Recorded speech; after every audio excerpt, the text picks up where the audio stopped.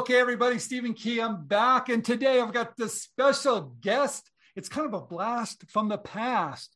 Dan, you're famous. You've got this great product that's been selling for 25 years. Everybody knows what it is. Bop-It. Thank you for coming on InventRight TV. Hey, want to play a game that's really challenging? Like what? Like Bop-It. It commands, cool. You obey. Bop-It. Twist it. Pull it. Man, that looks easy. Half it. Sure, it looks easy. Bop-It. But it's not! Whoa, it's getting faster. If you can't keep up, Twist it. you lose! Twist it. You blew it. My turn. Once you get your hands on Bop-It, you're not going to want to stop it. Fast-talking electronic Bop-It. Batteries not included. Wait, I invented Bop-It? Well, I think, well, you know what's amazing? Our careers were kind of started at the same time, I think, right? I mean, you look a lot younger than I am, so maybe you got a younger start at that. But you created something in the 80s that has been around and people are still loving it for 25 years or more than that. Well, actually, I created, so Bop-It, you're right. I sort of started creating it maybe in the 80s, but it actually wasn't launched until 97. Oh. I started working on toys with Discovery Toys in the 80s. Like I started my toy career, I think, as we were talking about. And then, when I've showed some of the seeds of Bop-It were definitely earlier. And as electronics started to enter the toy industry, that it sort of came out of that. But yeah, it is very hard to believe it's been 25 years. And now, wait a minute. Everybody's watching this. We have all these inventors. You and I read the story, Mojo Nation. It's a great article. We'll put a link down below because it's just wonderful. But you were pitching that idea for quite a while, and it kind of changed a few times, didn't it? I mean, but don't tell inventors you were pitching it for 10 years and someone finally picked it up. But is that what you're saying? That is more typical than not. When a toy company comes, and you may have experienced, and they say, who else has seen this? Are we the first to see this? And I say, well, do you want to know? Because the statistics say that the first person to see an idea is usually not the one that's successful with it, in my estimation. It's usually the 10th, 11th, 12th, for a number of reasons that I think are part of my philosophy on what you're doing when you're pitching. So they always want to be first. And I say, that's not your best odds to be first. So, it had been seen by at least 7 or 8. And I think, as I've said, during many of those pitches, it's what I call relentless listening. It's listening to knowing that your job is to hear, watch, and see, what is someone doing when they're reacting to your idea, assuming you're not going to sell it the first time, but that you're pitching it to people that are extremely knowledgeable. They've seen a lot usually, and really being your own editor. Take what it is, take the good stuff, ignore the stuff that you think, they were off there. And eventually that's where I think a lot of people sell an idea, is honing it that way. All right. So it's the feedback, That's so important. We had interviewed one of the big toy companies, and they said it's all about relationships. It's all about going back and forth. It's us talking to you, giving you feedback. That sounds pretty accurate, isn't it? Because they don't take the first, the product doesn't look the same, does it? When you first pitch it, when it goes to manufacturing, to the store shelf, do they look the same? Did yours look the same, or yes or no? It did not look the same. I could pull the prototype up off the wall. I do have the early prototype of Bop-It, but it was not at all the same. It was the same gameplay, but it didn't look the same. I think, that the answer to that question is, it really depends. I think it's across the board. Probably more rare that product looks the way it came in. Usually it's got the strong DNA that product had, or whatever that wow feature was that last. But, honestly, very few of the products, even the ones that we've designed within my group ourselves, don't look the same as when we license them. Well, I saw one of the first video pitches of Bop-It, and I'll tell you, was it real or what? Was it a real prototype? I mean, what was it? Did you fake it or what? Tell me. It was, well, it depends what you call by faking it, what you mean by faking it. the goal of that is to create a real pitch video. And a real pitch video is something to show your concept and see if people, you're really trying to mock up something, in my mind, first to say, why spend time prototyping something if they're not going to like it anyway?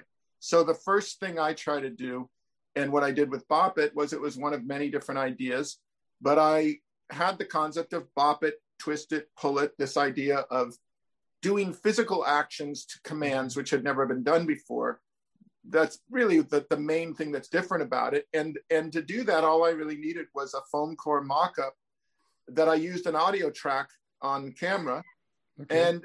And because if it doesn't look like fun, then no one's going to want it anyway, whether you build, and if it can't show itself well on a screen test, I feel you certainly can sell ideas that don't come off well on a screen test, but it's a great way to filter your ideas and say, if it shows well on a screen test, you've got a much better chance, because that's the way it's going to be eventually shown. It's a good way to test. Yeah, no, I really like that, because if you want to stay in this game long enough, and you've been in this game a long time, and you've been very successful at it, and you're still in it, and you've licensed a lot of things. So I like what you said, test kind of the benefit, test the fun first before you build the prototype. Because if you built a prototype for every one of your ideas, would that be a great strategy, Dan? For me, it wouldn't be, because I'm probably slower than most at building prototypes. Okay. I really hate to give, probably from my experience, and it depends who you're pitching it to. I believe that toy companies often are so concept driven that if you do a pitch that has technology or costing that's kind of transparent, that people are pretty clear, the people who are evaluating it say, that looks like we could probably afford to do it, or that uses this chip that we know is affordable. Those are the kind of things you're saying, well, I don't need to prove that. What you need to prove are things like, this is a flying toy that hovers above my hand when some new technology that if there's nothing proving it out there, they're like, sure, I've invented anti-gravity, trust me. You have to, I think, say, if it's an engineering type of invention, clearly that is a proof of magic, versus a lot of things I do are more about the sculpture quality, the industrial design, the gameplay, the idea and how well it comes across on a commercial. Does it make you want to play it? Is there something new about it that you look at and say, I want to try that? Those are none of those things have to do with, necessarily with engineering. But I would say for someone who's just an amazing engineer who comes up with a technological breakthrough, probably their path would be maybe do fewer things, but build them. It depends who you are. Okay. It depends what skills you have, and depends what type of product you have and everything else. That sounds fair. Now, what's really interesting, like I said earlier, you've been doing this for your whole career. How many years have you been a toy inventor for? Well, I officially started my company, KID, Klitzner Industrial Design, which spelled kid by coincidence, 1990 on my birthday, which was in September. So during COVID in 2020, it was the 30th anniversary of my officially throwing my hat in and saying, I was doing industrial design, freelance work for a lot of different clients. I was illustrating, I was doing anything I could get freelance. And one of my clients was a toy company, and Discovery Toys. So, but I officially made up my mind that I was going to name my company KID, because it was clever use of Klitzner Industrial Design. I'd still do industrial design, but I was going to go pitch ideas to toy companies. So that was over 30 years ago. All right. The big question people always ask me, how do I do this for a living? How do I have 30 years behind me? How do I stay in the game long enough to be successful? What type of advice can you give somebody? Because it's not easy. It's hit and miss. How do you pay the bills? Do you do a lot of freelance work? What do you do to stay in the game long enough to be successful? Well, my path going back to 1990 was I didn't quit my day job, which was freelance. So I had quite a few freelance clients.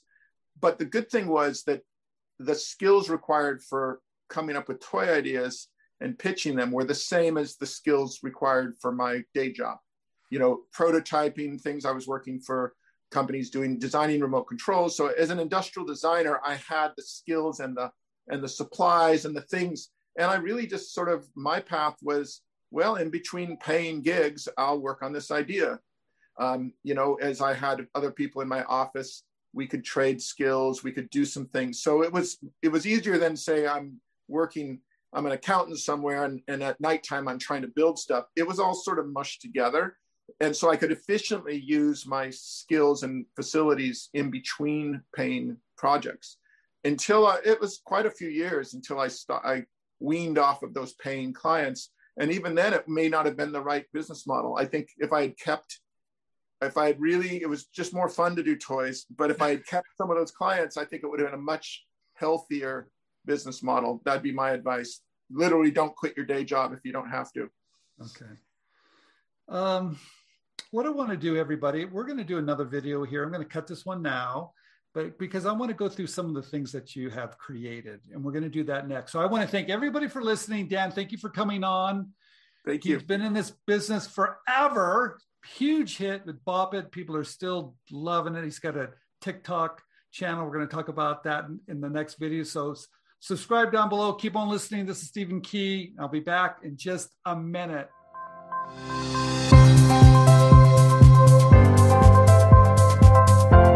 There's a great idea in each of us. But it's truly magical to see it come to life. Sharing your creativity with the world has never been easier. We can help.